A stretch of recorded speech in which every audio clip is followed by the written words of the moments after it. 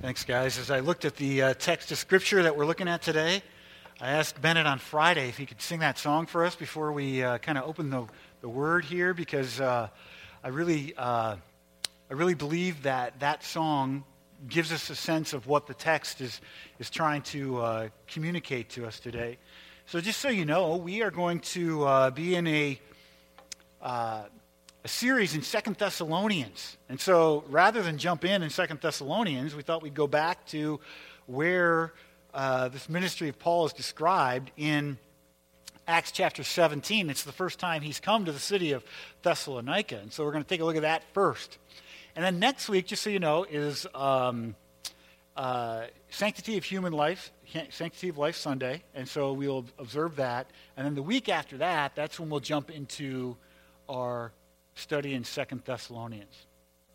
So what I'd like to do is open up to Acts chapter 17, and we're going to read the text of Scripture there, just verses 1 through 9, and we're going to get a sense of what's going on in Paul's life at this point, and then we're going to spend the next 30, 40 minutes really thinking about, okay, what does that mean, and then what does it mean for us as well? And we always want to start with what does it mean first, before we ask what does it mean for us. But that's kind of where we'll go. Acts 17, let's start reading in verse 1. Now when they had passed through Amphipolis and Apollonia, they came to Thessalonica, where there was a synagogue of the Jews. Paul went in, as was his custom, and on 3 Sabbath days he reasoned with them from the Scriptures, explaining and proving that it was necessary for the Christ to suffer and to rise from the dead, and saying, "This Jesus whom I proclaim to you is the Christ." And some of them were persuaded and joined Paul and Silas, as did a great many of the devout Greeks and not a few of the leading women. But the Jews were jealous, and taking some wicked men of the rabble, they formed a mob, set the city in an uproar, and attacked the house of Jason, seeking to bring them out to the crowd. And when they could not find them, they dragged Jason and some of the brothers before the city authorities, shouting, "These men have turned the world upside down. They've come here also." And Jason has received them. They are all acting against the decrees of Caesar, saying that there is another king, Jesus. And the people in the city authorities were disturbed when they heard these things. And when they had taken money as security from Jason and the rest, they let them go. Let's pray. Father, open up the Word to us today and help us see and understand what we can and what we should from Acts chapter 17. Help us as well in this study of 2 Thessalonians as it comes our way. We want to receive the Word. We want to grow from the Word. We want Christ to be our focus and our focal point always. And so we pray for help to do that. Change our lives, because I need my life changed if I'm going to be more like Jesus. And I think that's the heart of all of us as we come to you, that we know where we are right this minute is not far enough along. We're going to need your Spirit to carry us. We're going to need your Spirit to teach us. We're going to need your Spirit to shape us. And we praise you that we have your word. And so we pray you'd apply it to us now in Jesus' name. Amen. Well, we are going to have a quick history lesson. I hope that you're all ready. I brought my handy-dandy little laser pointer. And so we're going to learn from what's going on in Paul's life here on this second missionary journey. That's really what he's about. He's been on one missionary journey, and now he's kind of gone out, and he's on his second trip. And he is bringing the gospel to all these cities in Asia Minor. And well, let's take a look at where he's been. You can see the top is where he's really been. And so over there, he's coming through here, and you can see that he's wanting to go north. And in Acts chapter 16, he's really kind of prevented from continuing to go that direction. And so rather than continuing to go north here, he kind of hooks down to Troas. And in Troas, he has a vision. And it's the vision of this man who appears to him, and this man from Macedonia is saying, "Hey, come on over, man. Come on over to us and bring the gospel." And that is exactly why he continues in the boat over here to go up to Neapolis and to go up to Philippi. It's because literally he and his team have been led specifically and directly to go over here to Macedonia. So they have been at Philippi, and just to tell you the story of Philippi real quick, this won't be a long history lesson, it'll be a short one. You remember that he went into Philippi, and there's this girl who was telling people's fortunes, and she had some kind of demon in her, and literally Paul and Silas cast the demon out of the girl. And so she was no longer able to tell the future. And by the way, palm readers and horoscopes, these are not things to be trifled with and played with. These are wrong kind, these are of the evil one kinds of things. And Paul threw the demon out in the name of Jesus Christ. Well, to make, again, that long story short, the people of Philippi were angry because they couldn't make money. Her owners were angry, and so they kicked them out of Philippi. And so that's kind of the story of Philippi. Then our text today says, well, then he was going down to Amphipolis. I'm going to go with that, all right? And then Apollonia, and then he finally gets to, you can see Thessalonica, and there's a little arrow. It's right there, Thessalonica. So modern day, we still have Thessaloniki in Greece. So take a look at these couple quick pictures. This is what Thessaloniki looks like today. It's a beautiful waterway. You can see that it's on the water. It's on the Aegean Sea. It's a city of 1 million people. The next picture shows some of shipping is huge, beautiful area, absolutely gorgeous city. You probably know it's home of AU.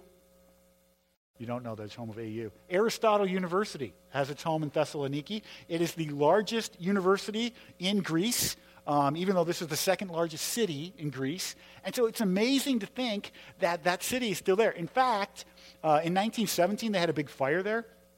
Long story short, the fire gave them opportunity to do some digging, and they found some incredible stuff dating back to, like the 1st and 2nd century BC. But most of the stuff is untouched because the city's built on it.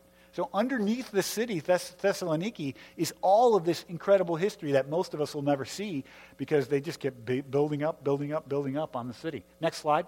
So here's the other thing that's interesting is that, in Galatians it says that when the time was perfect, Jesus came. And one of the ways that the time was perfect was that Rome had set up shop in Jerusalem and in Israel. And so they built all sorts of incredible things that made it possible for the gospel to go forth. One of the things they built was the Egnatian Way. The Egnatian Way is a road that connected all of the Roman provinces. They built it so they could get their chariots and they could get their armies and they could get their stuff around. Well, Paul, you can see this Egnatian Way at Thessalonica is right here. And so he used the Egnatian Way as a means to get the gospel out. He was using the technology of the day for the glory of God. He didn't shy away from it because it was Roman. He, in fact, used it because it was Roman. So this is like an 800-mile road that connects Byzantium, and long story short, that's modern-day Istanbul, that connects the east all the way to the west in all these Roman cities and provinces. The thing we need to know is that he's on the Egnatian Way around Philippi. Take a look at this one. The Egnatian Way is still there. I mean, this is remnants today. That picture was taken a couple years ago. It's remnants today of this road that Rome built 2,000 years ago that was used so that Paul could get the gospel out to the city of Thessalonica. It's an incredible story. So with all that as background, a little bit of history to what we're all about today, we learned some really important lessons from Paul as he approaches Thessalonica. In chapter 17, it says, now when they, and the word they, I want to stop right there and say, here's lesson number one. If we are going to bring the gospel to the city of Sheboygan, if we're going to learn from how Paul brought the gospel to Thessalonica, lesson number one is we need each other. We need team. Okay? The way I want to say it is we need to learn to work together. Paul had with him Silas. And if you remember, he and Silas were singing songs in the Philippian jail. I wonder how much harder it would have been for them had they been separated from one another. But they had each other, and they were singing together in the jail. Just prior to that, they had added somebody to their team. They came to one of the cities they were at, and they met this dude named Timothy. And Timothy, his story is told in Acts chapter 16. I'm not going to go into it now. But long story short, here's Paul and Silas. They're on their second missionary journey. And they're like, you know what we need to do? We need to be constantly adding people to our team. We need to be inviting people onto our team. If we read 1 Timothy, we find that Paul and Timothy were very different. Paul was this educated, linear philosopher. Timothy was like an encourager who was going to fight for the faith, but he was more relational. He was of good relationships with everyone, and Paul was less worried about relationships. Paul invited Timothy to come and be on his team, so that it would strengthen his team. He was always looking for a younger guy, the next guy to pour into, to give his ministry and to share his ministry with. It's so crazy. Sometimes we get into ministry and we think, you know what? This ministry, this is my ministry. This is my thing. This is my life group. This is my adult Bible fellowship. This is my thing. And I don't want to share it with other people. I don't want to invite people in. I don't want to develop the next person. Here's another reason you may not want to share it. I mean, think about Paul. He'd been burned before in relationship. Remember he went out with Barnabas the first time? It was Paul and Barnabas. Here's my bright idea. Let's invite John Mark along with us. And again, I'm not going to tell you the whole story, but the nutshell version of the story, John Mark gets sick of the first missionary journey and heads home. And so now Paul and Barnabas finish the missionary journey, and they are about to go out on missionary journey number 2, and Barnabas is like, hey, okay, I got an idea for you, Paul. Let's bring John Mark again. Paul says, there is no way. And so literally the Bible says they had such a big disagreement, they parted ways. Barnabas went with John Mark one way, Paul went with Silas another way. Now, we can see that there was good and glory. Later, they kind of make nice with one another. As late in Paul's life, he says, John Mark's a good guy. He served the Lord his whole life. Praise the Lord for him. All right? But at the time, they parted companies. He's been burned by partners. And yet, when the right situation came along for them to invite Timothy to join them on their team, he invited him in. He wants to share the ministry. Let me ask you the question. Who is your Paul? Somebody that is serving in a capacity right now, and you feel like they've got a sense of what that the service is, but they're willing to invite you and share the ministry with you and bring you along. Because listen, if we're going to reach Sheboygan, we need teams of people who love Sheboygan. We can't work alone. You can't just go out and say, well, my thing is this one thing, and it's my ministry, and it's my thing. No, we need to share it. Who's your Barnabas? Who's your Timothy? This person that you're inviting, you've got a ministry and it's established and it's going, and it's time for you to invite this person in to be a part of what God is doing in your life as you share that ministry with the people around you. Because listen, if we're going to just come in here, listen to teaching, and go out there, and that's going to be it for us, we're going to really struggle to reach the city of Sheboygan. We need teams of people who are committed to one another, who are praying for one another, who are on task, who are serving the city of Sheboygan, and who are sharing the ministry with one another. Maybe you're here today and you're like, well, I don't even know, where would I go to get started? I'm glad you asked. Take out your little bulletin insert that you've got there. Today, right this minute, the ABF series are starting. There's a 5-week series, and it's for all of us. It's for any one of us who would say, you know what? Boy, I don't know where to start. Well, the first one we see is for young adults on evangelization. And by the way, if you're not a young adult, you can go. It's teaching us how to turn everyday conversations about water and bread and YouTube, how to turn everyday conversations to Jesus Christ. That's what we want to be good at. The second one, the third one is another one that I want to kind of just point out. The study of Haggai is going to be great. The third one, equipping the saints. The whole point of that teaching is to say, you know what? How do I start handing off my ministry and my burdens and my heart for ministry to other people? How do I give it to them? How do I observe what's going on without controlling? Exactly what Paul and Timothy are doing here. How do I even enter into that kind of thing so that I'm developing the next generation? In the psalmist, you see the minor prophets, ambassadors putting off the old, putting on the new, about how to grow in our personal holiness and put on the character of Christ. Quiet before the Lord. I don't know, maybe you don't know how to read the word well. And you don't spend time in the presence of God. Oh, we want to teach you how to do that. And the characteristics of the Christian family is in the mix the next hour at 11 o'clock today. How do I raise my kids to know and love the Lord Jesus Christ? Look, the whole reason we have full spectrum discipleship in our ABS is because we know we need each other. We know we need to constantly be developing the next generation. We know we need to be giving, equipping principles to you, entrusting ministry with one another. And we know that you guys are doing ministries that you want to share with others as well.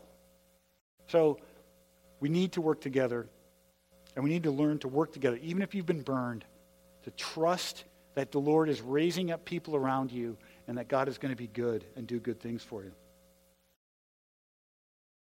Notice, too, real quickly, that we work together in spite of cultural and racial differences.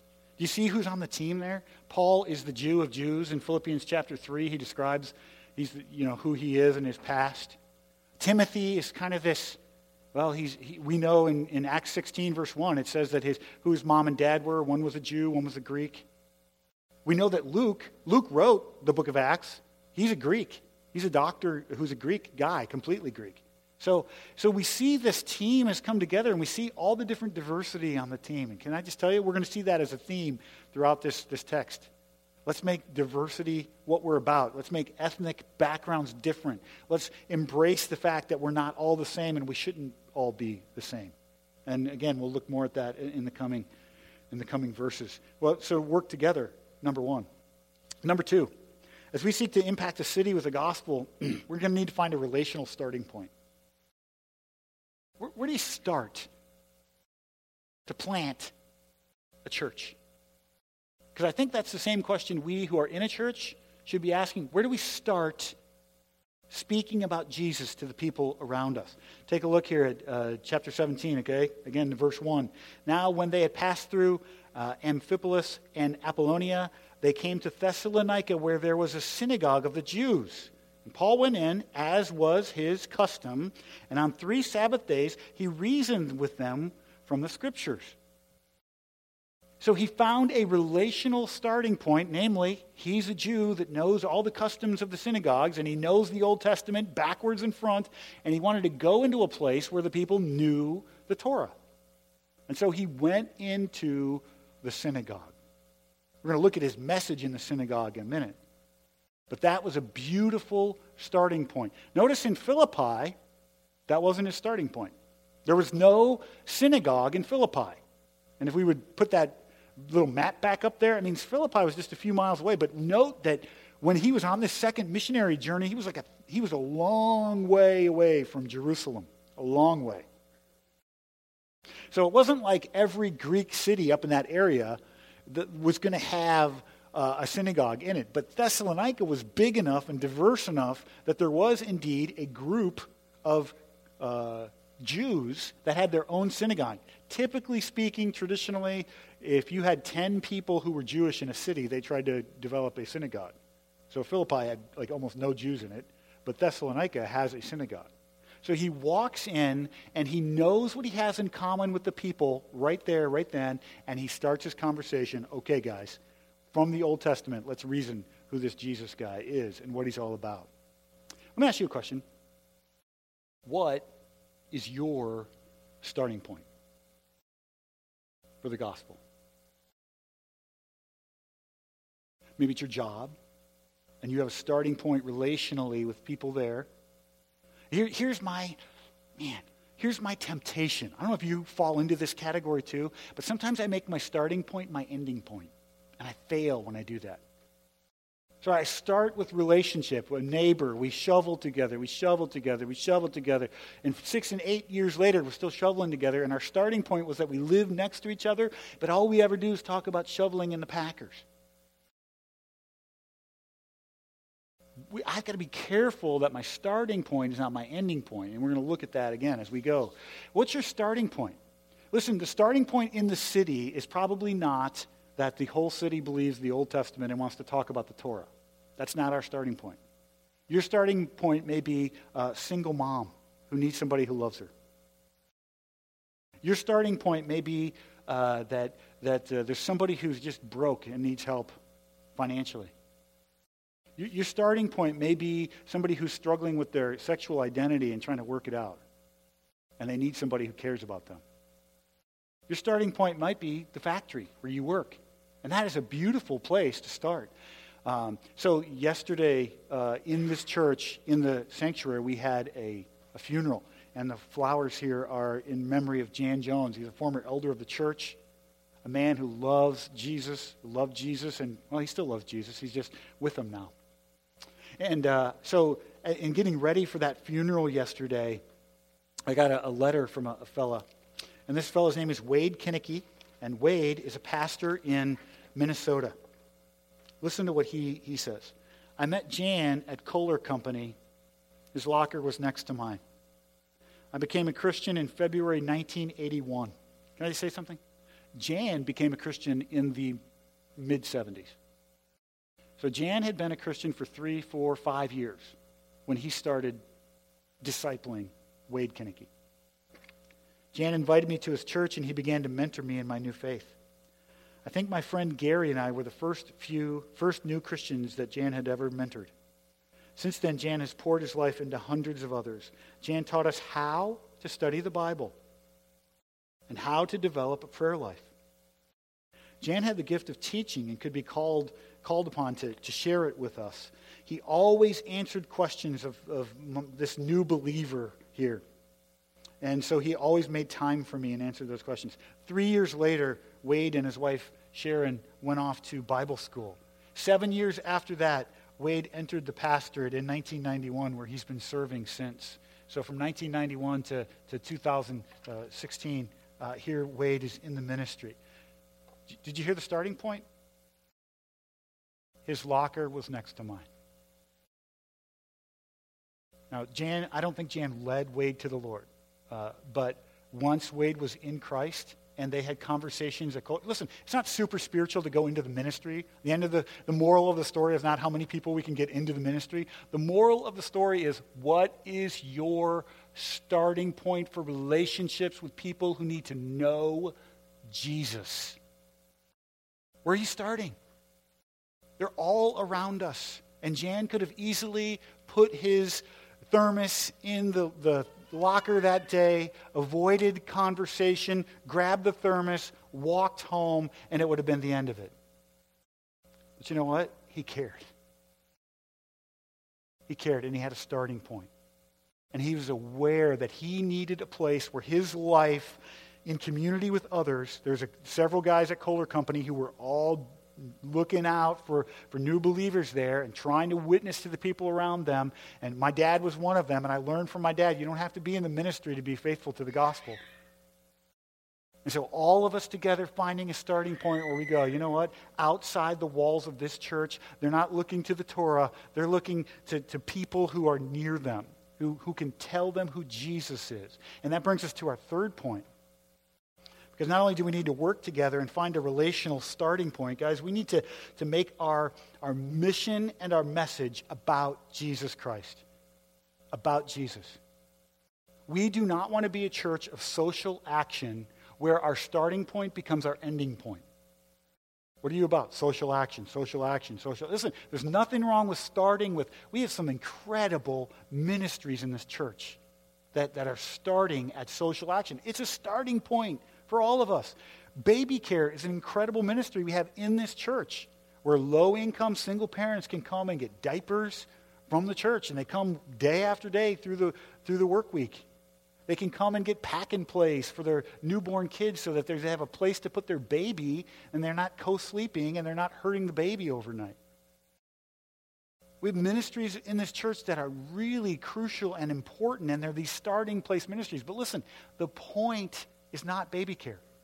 The point is not the ministries that reach into the real life of the person. That's a starting point ministry that gives us a platform to talk about Jesus Christ.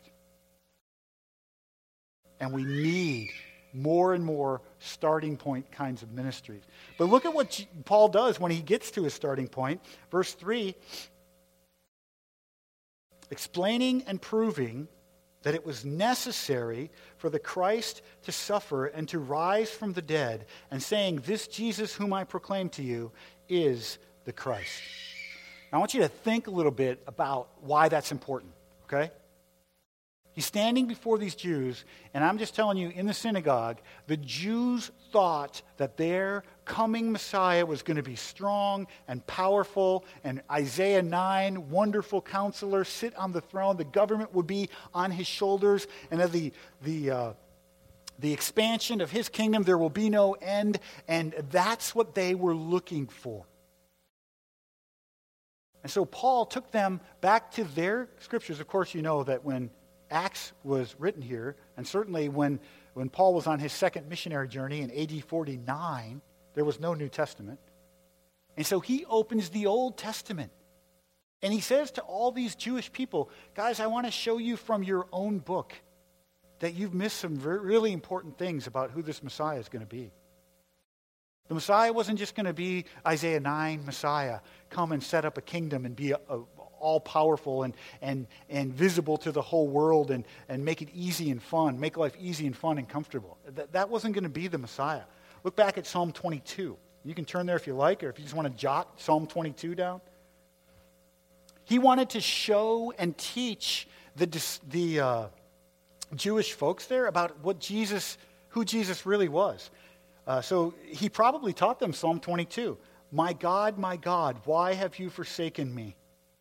Why are you so far from saving me from the words of my groaning?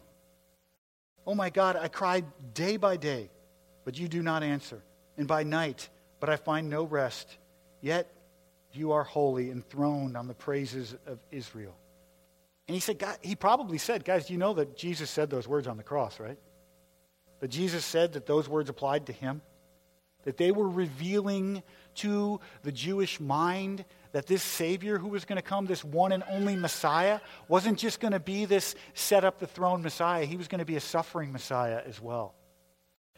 If we look over to Isaiah 53, we have a strong statement about the kind of suffering that Messiah was going to do.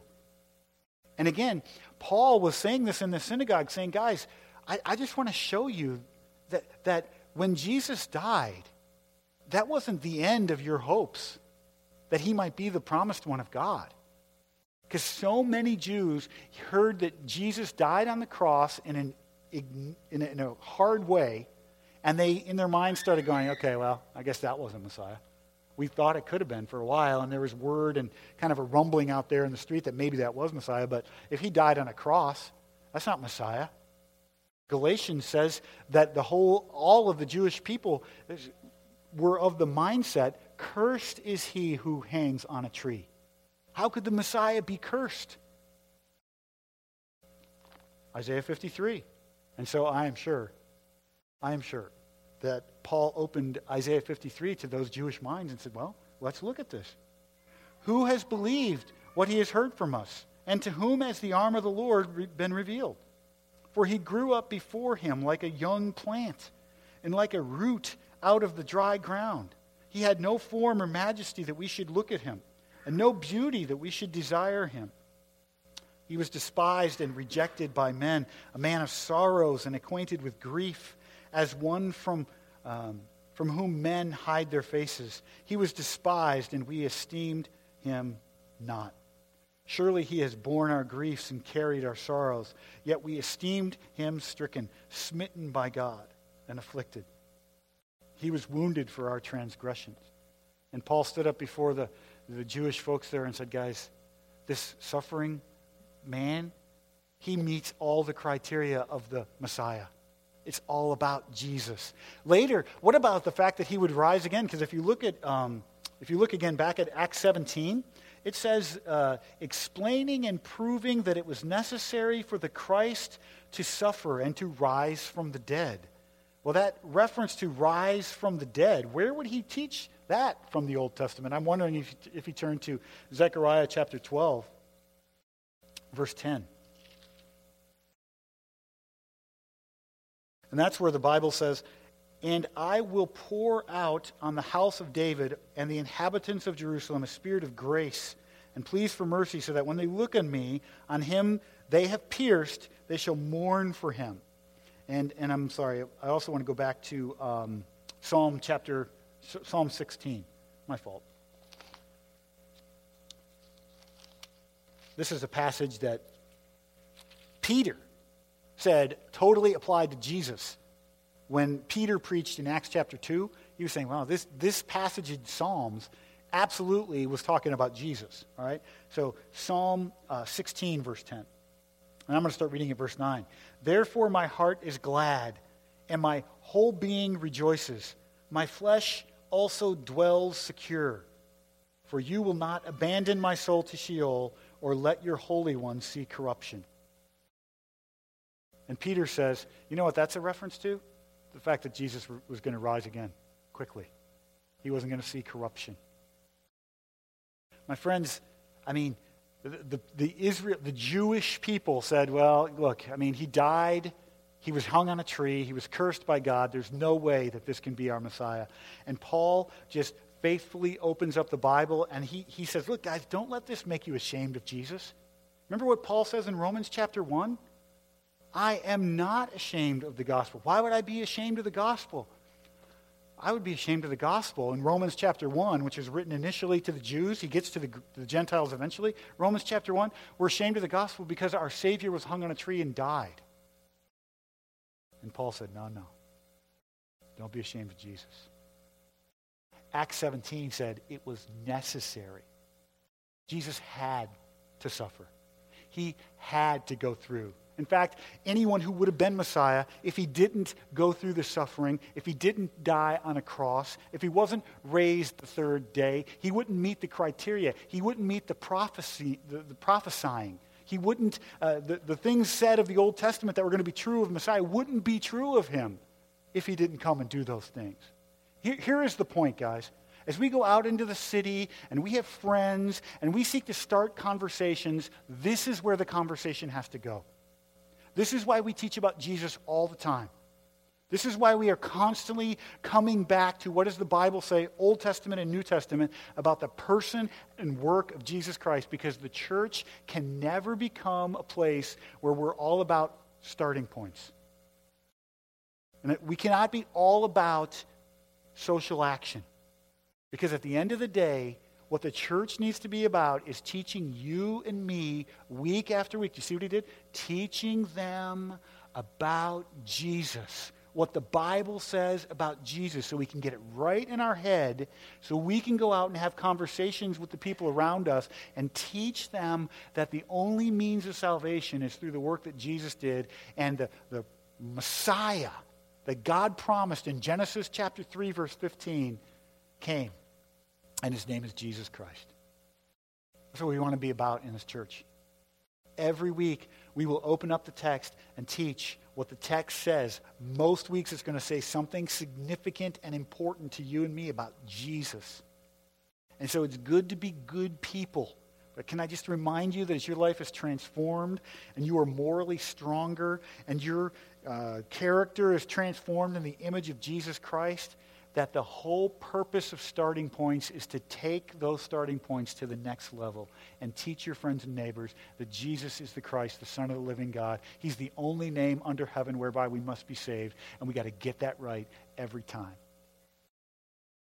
So guys, that's our heart, is that we would work together, we would find a relational starting point, we would make our mission and our message all about Jesus Christ every time. Fourth thing I want to show us from this passage as we continue is that we should expect God's grace to draw all kinds of people. All kinds of different people will respond to the gospel. They will hear it, understand it, and come to receive Jesus. And so as we look through, again, back now in Acts chapter 17, what happened when Paul stood up in the synagogue and taught them the scriptures and what the scripture said about Jesus, verse 4. some of them were persuaded and joined Paul and Silas, as did a great many of the devout Greeks, and not a few of the leading women. So some of them is literally they're saying, well, a few of the Jews who were in the synagogue were convinced. And that's no small thing. For a Jewish mind at that day, when there was going to be persecution and trouble to follow, to be convinced that the Old Testament did indeed teach of a suffering Messiah, that was a big deal. But then there was even more Greeks. And so the Greeks were hearing this in the synagogue. Now, why the Greeks came into the synagogue, they were interested and wanted to understand, and they were devout, so they were morally upright people, right? But they were understanding that the Old Testament, the Bible at the time, that it taught us about Jesus. And they received that message.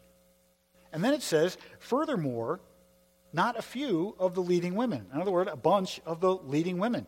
It was not uncommon for there to be a lot of prominent women in culture and politics. And not much like today. Not uncommon at all. There's going to be strong women who hear the message and respond to it. If we look back at Philippi, the young lady that came to faith there was a wealthy woman. And we look to Lydia, the worker of purple. And she was a key cog in the Philippian church in those days. And so now we see that when we teach the gospel well, we should expect in Sheboygan that the church is filling up with people that represent the city.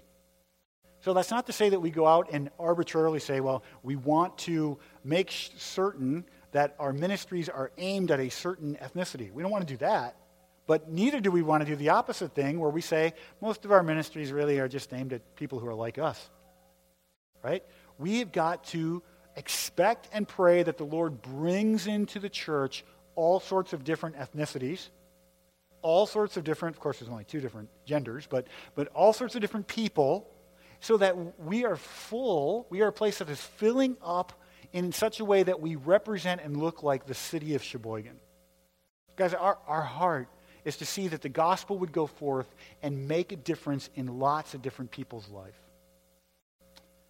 Do you look to minister to people who are not like you? Are you connecting with and proclaiming the gospel in your day-to-day life?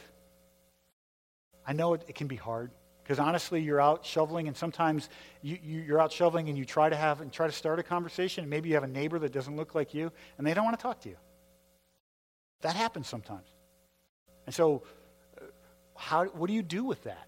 You know, obviously the gospel was going forth in power here in Thessalonica, and the Lord was doing a work. The goal of Paul's teaching was to build a church. And so the Lord was bringing people into the church. But guys, we expect that God's grace is going to draw all kinds of different people into the church. Our identity in Christ, it's bigger than our ethnicity. It's bigger than our nationality. It's bigger than our skin color. It's bigger than our gender. It's all, our identity in Jesus trumps all of that. That is why only in the church where we have a Savior over us can we have racial reconciliation. We should have racial reconciliation going on in the church. Why? Not because we're working at racial reconciliation, but because people of all ethnicities see their identity in Jesus as bigger than their identity in their race. And we all go, well, there's room for everybody here because we're about Jesus, not about our race. That is why only in the church will we solve racial problems. Only in the church will we solve many problems where, again, we can get our identity off our humanness and get our identity to Jesus. And when we have our identity in Jesus, we will begin to have harmony, and the Lord will be bringing in people of all races to this place. Okay. That's our fourth, and then now our fifth. If we're going to, as we seek to impact the city, I think the fifth thing I want to say is that we should expect and embrace persecution. Persecution is coming. That is not a woe is me. That is not based on recent news events. This is what happened in Acts, and we should expect that what happened in Acts, and Jesus said, if they hate me, they're going to hate you too. Right? Now, what I don't want for us to do is to become a place where we have a chip on our shoulder and we're expecting persecution to come. That's not the posture. We're not looking for persecution. So many times in my life, people know I'm a Christian, and then when I have relational problems with them later, I say, well, it's because I'm a Christian and they're persecuting me. And you know what? Sometimes it's just because I'm a jerk. You have relational problems in your life because you're a jerk, and then you blame it on, well, they know I'm a Christian, right? We got to make sure that that's not where we're at. Where we are loving and kind, and if we are persecuted, it's not because of my personality.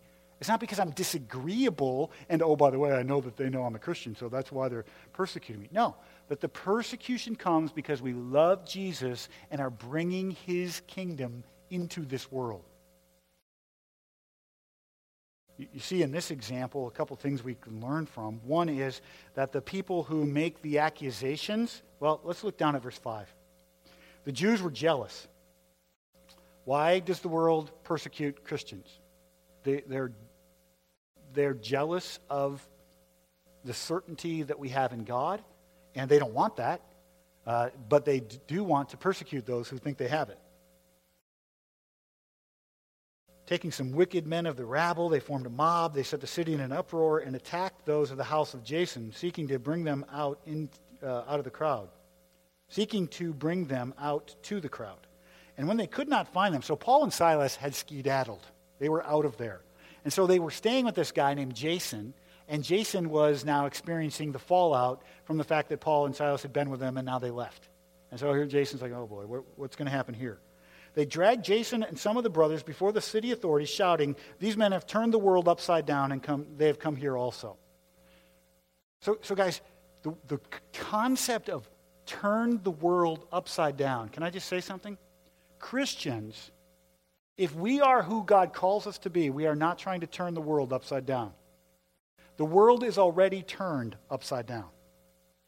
To accept sin, to accept life as it is, to live in the flesh, to reject God, to reject Jesus, that's upside down. The world that God made was right side up. And he made a world in which Adam and Eve answered to him and lived in his relationship and lived in his garden, and they knew it. That's right side up. So it's ironic to us that the world around us, who has flipped the world upside down, is now saying to Christians, we don't like you because you're trying to turn our world upside down. It's not true. And so I want you to hear that first and foremost, that Christians who are being faithful to the Lord are trying to live with the world right side up. But the world around us is living upside down and they don't like it. And so you see what happens here? They say, the next thing is they're going to take this law, it wasn't obscure. They're going to take this law and say, well, the law says there is one God and he is Caesar. He's Caesar. And now these Christians are saying there's another king. There's another king. And so we got to persecute them. Can I just say this? Expect that in the future, people will warp laws in order to take money and possessions from Christians. Don't let that shock you. Don't let that surprise you. We certainly should work for justice. We certainly should be kind and loving. But when laws are warped in order to persecute Christians in the future, it's just exactly what we saw in Acts chapter 17, and it's exactly what we're seeing all over the place in Scriptures. If they hated me, Jesus said, they're going to hate you too, and they're going to warp laws. Listen, don't wring your hands over that and let that be the obsession of your life. There will not be salvation through politics in this world. Salvation will come as the church remains fixed on Jesus. As we remain focused on sharing who he is, teaching from the Old Testament what he was about, and helping the people around us, even as we make starting points, helping the people around us embrace that Jesus and Jesus alone was the Messiah sent from God to save the world. That's what we're about. So when persecution comes, we're not going to go look for it. We're not going to go, wishing it could increase. But when it comes, don't be surprised. Don't be a whiner. We know it's coming. So we come before the Lord and we seek to live lives where we are turning the world right side up. There's a letter to Diognetus from the 2nd or 3rd century. And it's describing Christians at that time in the world. And wouldn't it be a beautiful thing if the description of these Christians would be the same for you and me in Sheboygan? For the Christians are distinguished from one another neither by country nor language nor the customs which they observe. They neither habitate cities of their own. In other words, we don't make cities that are just Christian cities that we go sit in. No, we live right with everybody else. They don't employ a particular form of speech. They don't lead a life that is marked out by any singularity. But inhabiting Greek as well as barbarian cities, according to the lot, each of them has determined, and following the customs of the natives in respect to clothing and food and the rest of their ordinary conduct, they display to us their wonderful and confessedly striking method of life. They dwell in their own countries, but simply as sojourners. As citizens, they share in all things with others, and yet endure all things as if foreigners. Every foreign land is to them their native country, and every land of their birth as a land of strangers. They marry, as do all the others. They beget children, but they do not put their children to death. They are in the flesh, but they do not live after the flesh. They pass their days on earth, but they are citizens of heaven. They obey the prescribed laws, and at the same time surpass the laws by their lives. They love all men and are persecuted by all. They are unknown and condemned. They are put to death and restored to life. They are poor, yet make many rich. They are in lack of all things, and yet abound in all. They are dishonored, and yet in their very dishonor are glorified. They are evil spoken of, and yet are justified. They are reviled, yet they bless. They are insulted, and they repay insult with honor. They do good, yet are punished as evildoers. And when punished, they rejoice. Guys, I just, as we close and think about the lyrics to God of the City, I just want to paint a picture for you. That what if in 2016, you and I, are all about taking Acts chapter 17 and living it out?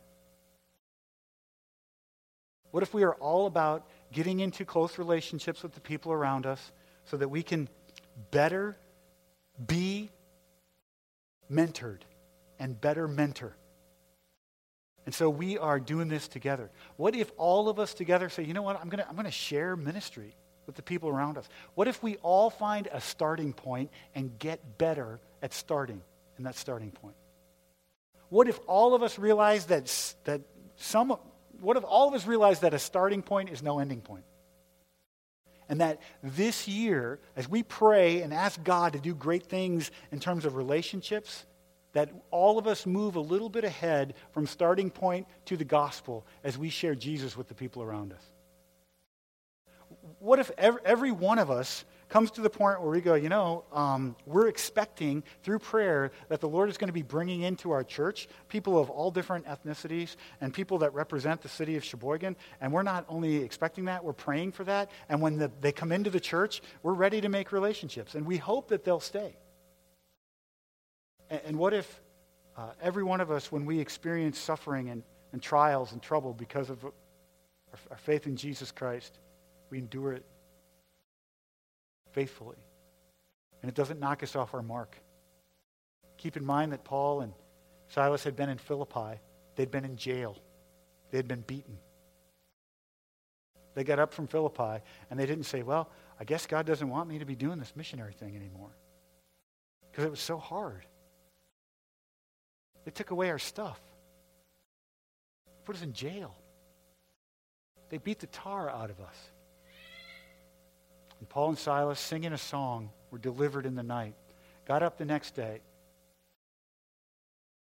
and they said, what's next? Where's the next city? Where's the next opportunity? Let's be handing this ministry off. Let's be focused on starting points. Let's grow through those starting points and share Jesus and teach people around us what the Bible says about Jesus. Let's never lose that. And when persecution comes, guys, we endure it together.